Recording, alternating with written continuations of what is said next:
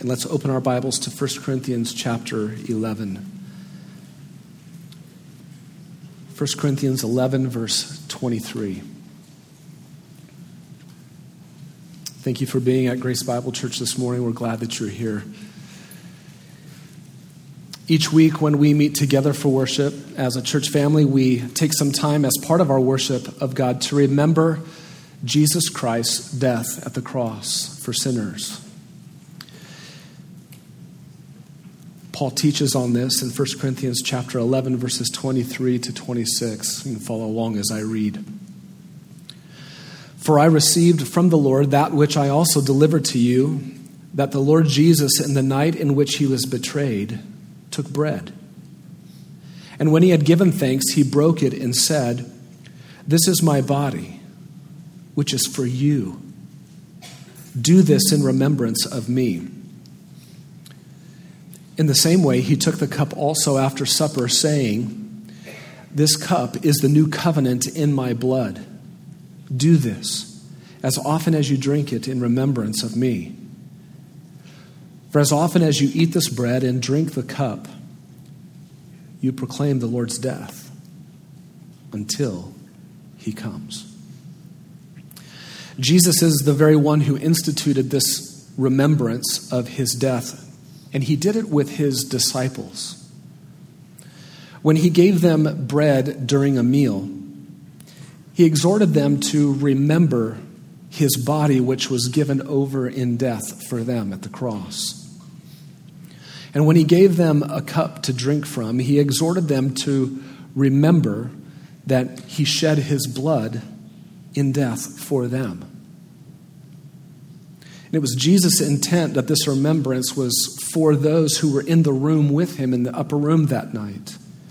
And as John reminded us last week as he is teaching in John chapter 13, that was Jesus' last night with his disciples. And he removed himself from the crowds, and he removed his disciples with him from the crowds into that upper room. And for them, in that upper room, he instituted this remembrance for those who are his disciples. See, that table was not designed for the world at large outside, for the crowds, but only for those who were his followers of him, in the sense that they are following him by faith, following him, trusting in him alone, in his death in their place for forgiveness of sin. Now, those outside can come and eat and drink, but only through first coming into the room and becoming a disciple of Jesus, one who follows him by faith, by trusting in Christ's death to secure forgiveness of sin. Then participating in this remembrance makes sense. That one who is trusting in the bodily death of Jesus is to regularly call to mind to remember the death of Jesus in his or her place. That is what Jesus designed the Lord's table to be, communion to be.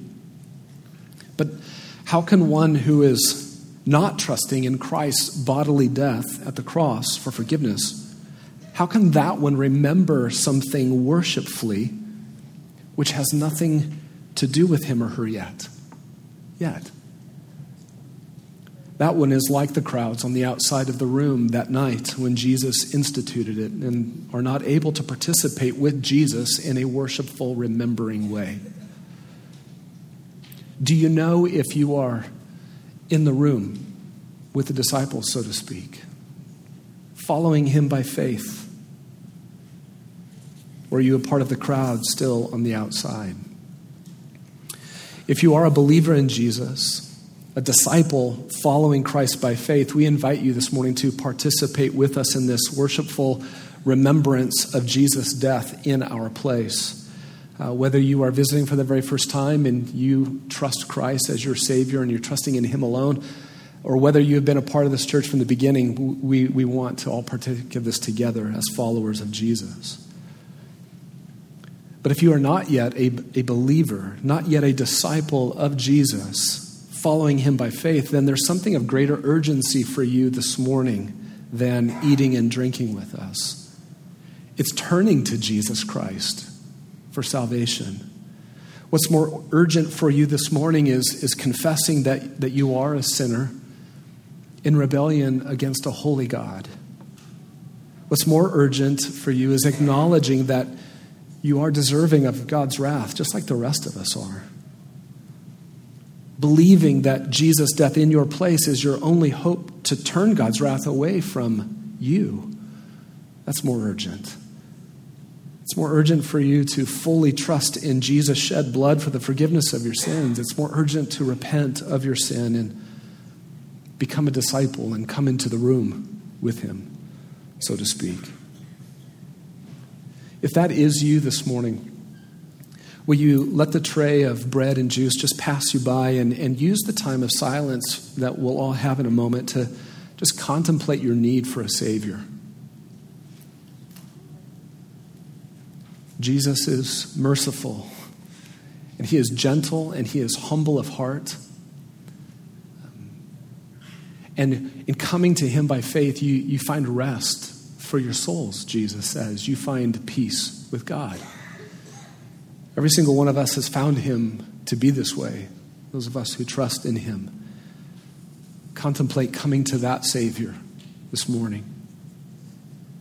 Believers, disciples of Jesus, upon receiving the bread and the juice, prayerfully and worshipfully remember your Savior, Jesus Christ, who died in your place.